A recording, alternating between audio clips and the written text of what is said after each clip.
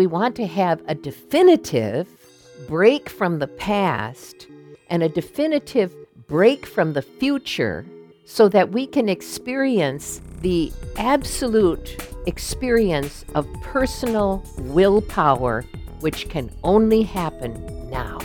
Welcome to The Wisdom of Compassion, a podcast presented by White Conch Dharma Center.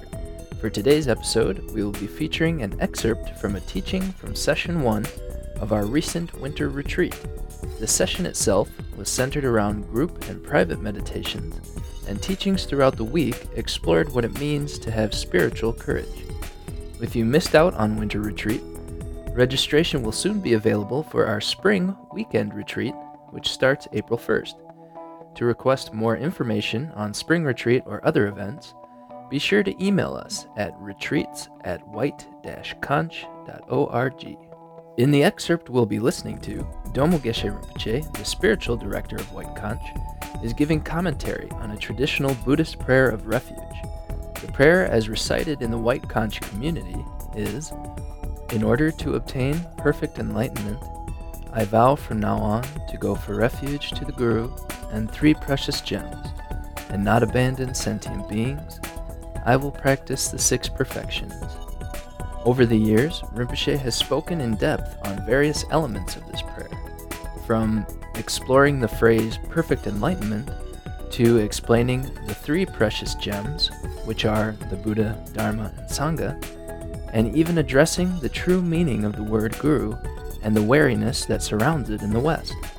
Each segment discussed by Rinpoche adds to a more comprehensive understanding of the prayer, and I hope that you are able to gain some insight from this section as well. Enjoy! Let's put our hands together. In order to obtain perfect enlightenment, I vow from now, stop right there, now. You know, this magic word called now, for those of you who may not understand, I've been doing commentary on our refuge prayer for some years now. I don't think I've ever spoken on this particular word, but it seems to jump out at me today. So we have a relationship with now, which is generally quite distorted. Isn't that so?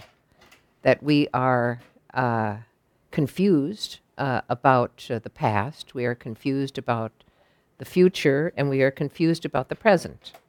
That we have compulsions and residual distractions that are coming from the past, and particularly our past is polluted by our karma.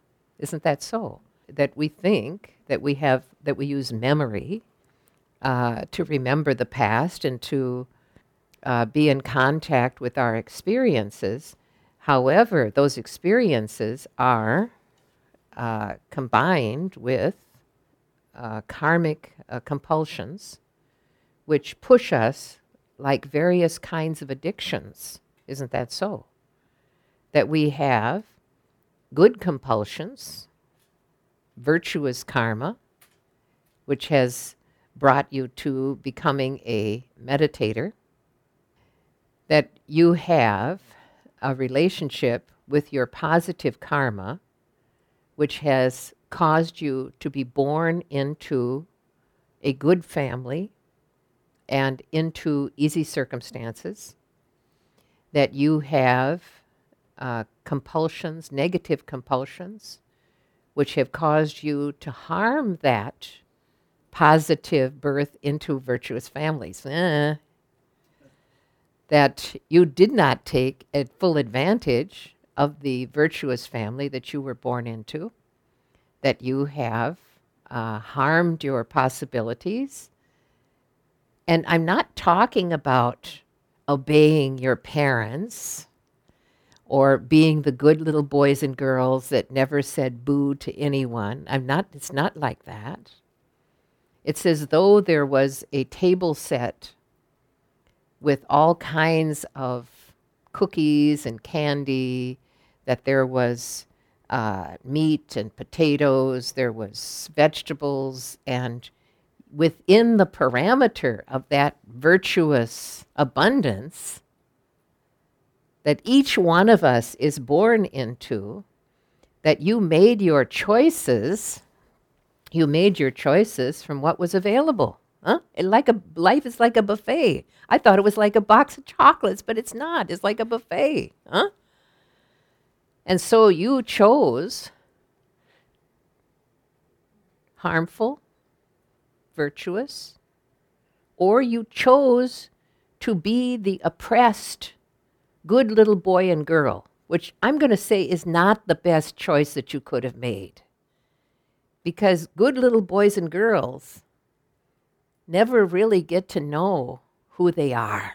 If they never get to act out enough to stretch their own parameters, who is not a good little boy and girl? Like that. Good. People who pursue their passion, pursue their parameters.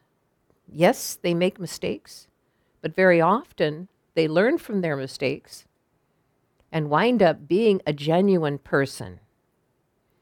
And then due to the virtuous situation that they were born into, that they can utilize that virtuous genetic karma, I'm going to say. That I always say that how many different kinds of karma, but you've got a virtuous genetic karma, which comes from your family and the opportunities that you are given. Good education, opportunities to travel, opportunities for good companions, etc. And you may be thinking, well, I didn't have those. My parents were not careful with me. My parents didn't give me the things I needed. They didn't treat me as nicely as they should have. Even that, for you, even that was your virtuous opportunity. Because even growing up in a family that was not virtuous gives you the perfect opportunity to show you what you never want to be like. And so if we look at it in the reverse, that we can see the kind of person that we want to be based upon the person that that they are trying to force me to be, and I refuse. And this is the strength and the courage that we develop in that way. I'm going to go back to now, though. Okay, the distorted relationship that we might have with the three forms of time, past, present, and future. That we have a kind of convoluted, and that part of our confusion in the past is because our memories have become disabled, weakened, distorted, due to sort of false memories, we could say. False memories that were implanted. For example, if we have a strong inner critic, for example, that we may have heard something in the past, perhaps a conversation, and then upon reflection, due to our inner critic, due to our poor habits, due to our negativity, that we remember it very differently than how the conversation actually went. So this has become our relationship it has become mixed with our experiences and affect how we process our past. And due to a lack of closure, that we have a lot of confusion regarding the past because it doesn't make sense. Our memories actually don't make sense. We can't bring them into a cohesive closure so that we can move on. You know, there are many people that are stuck in a certain age. Sometimes I see someone, like a picture on Facebook, and maybe a lady's or a man's hairdo that looks right from the 70s or the 80s. And, you know, you have to think that there may be some emotional thing that happened at that time that got them stuck in that age, and that they can't get out of the 70s. They can't get out of the 80s. I mean, I don't care how they wear their hair, but it is a kind of reflection about where their identity may still be lodged in their 17-year-old self, and now they're 65, okay? And so our relationship with the past has brought us into a relationship with the future, which is like lead weights hanging on to our potential for our future. We can't be who we want to be because we're still trying to be who we were. And so everything about our future is polluted by defective memories from our past. On the other hand, you could have a great deal of virtuous experiences, virtuous memories, etc. However, interestingly, those memories sit very lightly in our memory system. Isn't that so? That we feel when we remember something that's wonderful, maybe a birthday party when we were a kid, or having a lovely time, or weddings, or special occasions, and it's as though we are lifted by these happy and virtuous memories. And they have a kind of self-locking closure. In other words, our virtuous and our happy memories don't really disturb our mind. So they become sort of this invisible aura that we can visit. And some people have such a lovely relationship to their experiences that even negative experiences turn out to be happy. Do you know people that had a bad experience, a car accident, or something terrible that happened, and somehow they turn it around to make it something that is positive, or I learned so much from this illness, etc., that some people have a natural capacity. They don't even need to be reminded. They automatically bring a positivity to their memories from the past.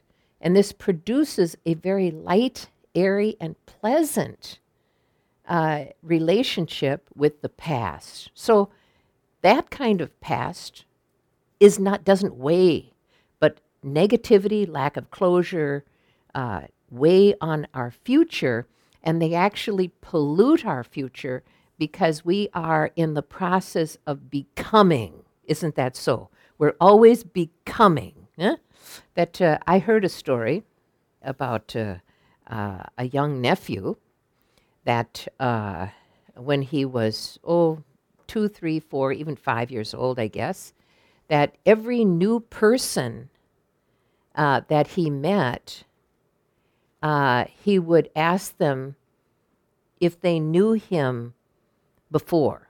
It seems as though he thought that he was older and then he was younger.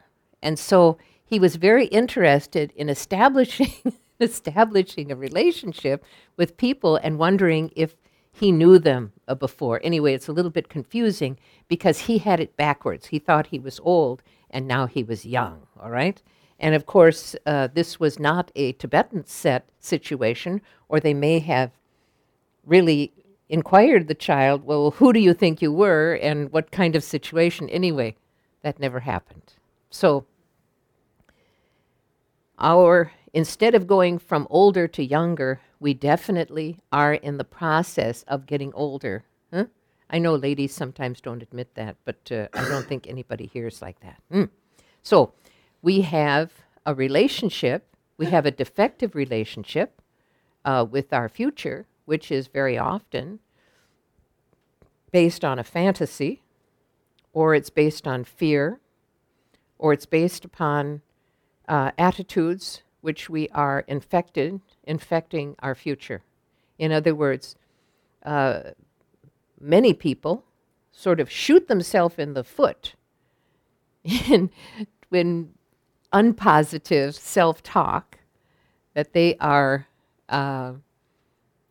denying themselves the opportunity to have a high-quality future because they think they're not good enough, or they don't have enough education, or that they can't do it, or they're too tired, or they're too sick, or they're too old, or whatever it is, that we infect our future. And so our relationship with that form of time has become distorted. We're not seeing the future as it is, as it is unfolding. We're seeing the future that we are projecting, okay? And so our relationship with now has become distorted because we can't settle. We can't settle in our hearts that our past, our memories, our karma disturbs us. Our anxiety about the future disturbs us. And they're all right here fighting it out, past and future, right here. And so there's no space for even the, what they call, ordinary now. Hmm? And of course, I'm not even talking about the eternal now that exists beyond time and space. You thought I was going to talk about that, didn't you? But I'm really more interested because we are human beings. We are having a human experience. And so what we want is we want to have a definitive break from the past and a definitive break from the future so that we can experience the absolute experience of personal willpower, which can only happen now. That we are only alive right now. And we are only able to exert our mental faculties and our willpower and our courage now. Tomorrow is not time yet, and yesterday is too late. And so in relationship to the refuge, when we say, I vow from now on, that means that now is the fresh start place where we are establishing our relationship with the future enlightenment. That we have to disregard the past. We disregard the past. And every time that we say this, in the morning, at the night, before we're doing our meditation practice, that we have to establish ourselves, fresh start. And so when we say, I vow from now on, that means from this moment, even though I may have been lazy or incorrect or confused in the past, that I need to have the fresh start from now on. So let's do the refuge prayer again. In order to obtain perfect enlightenment, I vow from now on to go for refuge to the Guru and 3 precious gems, and not abandon sentient beings. I will practice the 6 perfections. If you enjoyed this episode, please subscribe to our podcast on iTunes or on whatever platform you're listening. You can stay up to date on White Conch news and events at white-conch.org/updates, and can find all our social media links, blog posts, as well as these podcast episodes at white-conch.org/podcasts. Thanks for listening, and don't forget to check out the next episode as we continue our exploration of compassion.